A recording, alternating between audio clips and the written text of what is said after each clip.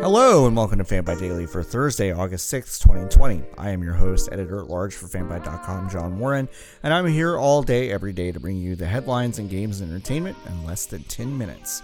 Donald Trump signed an executive order today that seeks to ban American business transactions with ByteDance and Tencent, two Chinese corporations that have active business interests in the United States.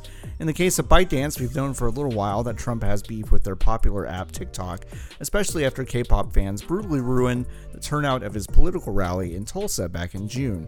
Trump is explicitly concerned with data being funneled back to China, though how this is occurring has still not been made clear by the administration.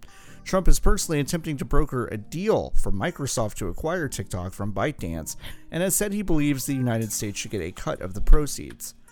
The executive order goes into effect in 45 days, after which transactions with ByteDance will be banned. Exactly what those transactions entail is still unclear by the letter of the order. In the case of Tencent, the executive order specifically mentions targeting WeChat, the enormously popular and vertically integrated messaging service in China that is also available in the United States.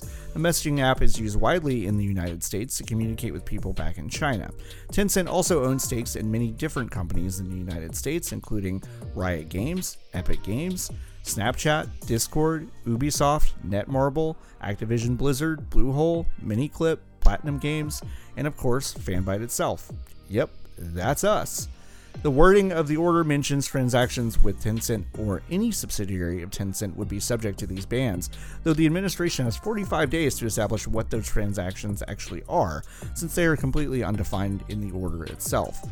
Since the wording was unclear, the White House responded to requests from the LA Times for clarification. According to a statement given to the LA Times, the ban will only cover WeChat transactions specifically, and not any transactions at all between American businesses and Tencent-owned businesses. It appears that this massive chunk of the games industry is safe from the order for now, but as Imran Khan pointed out on his Twitter account, the fact that the wording of the order itself has not been clarified to establish this is still cause for concern. It remains very unclear how Trump and the administration can enforce whatever ban they have in mind, or if it would pass the checks and balances needed for it to be real in the first place. We have a statement up on Fanbyte.com about our ownership structure in case you would like to see it. Okay. We reported yesterday that Xbox has faced tremendous difficulties getting its xCloud service up on Apple devices, and today they made a statement that was much more forward than previous statements. Microsoft told Windows Central, quote, "Our testing period for the Project xCloud preview app for iOS has expired. Unfortunately, we do not have a path to bring our vision of cloud gaming with Xbox Game Pass Ultimate to gamers on iOS via the Apple App Store. Apple stands alone as the only general-purpose platform to deny consumers from cloud gaming and game subscription services like Xbox Game Pass, and it consistently treats gaming apps differently, applying more lenient rules to non-gaming apps even when they include interactive content. All games available in the Xbox Game Pass catalog are rated for content by independent industry ratings bodies such as the ESRB and regional equivalents. We are committed to finding a path to bring cloud gaming with Xbox Game Pass Ultimate to the iOS platform. We believe the customers should be at the heart of the gaming experience, and gamers tell us they want to play, connect, and share anywhere, no matter where they are. We agree." End quote. That's pretty honest. Nintendo released the fiscal report from their previous quarter, the first one since Animal Crossing New Horizons launched. The new slice of life sim sold over 22 million copies, which is more than Super Smash Bros. Ultimate has sold in its lifetime. That's unreal. The Switch and Switch-Lite consoles grew 167% to 5.68 million units in the quarter.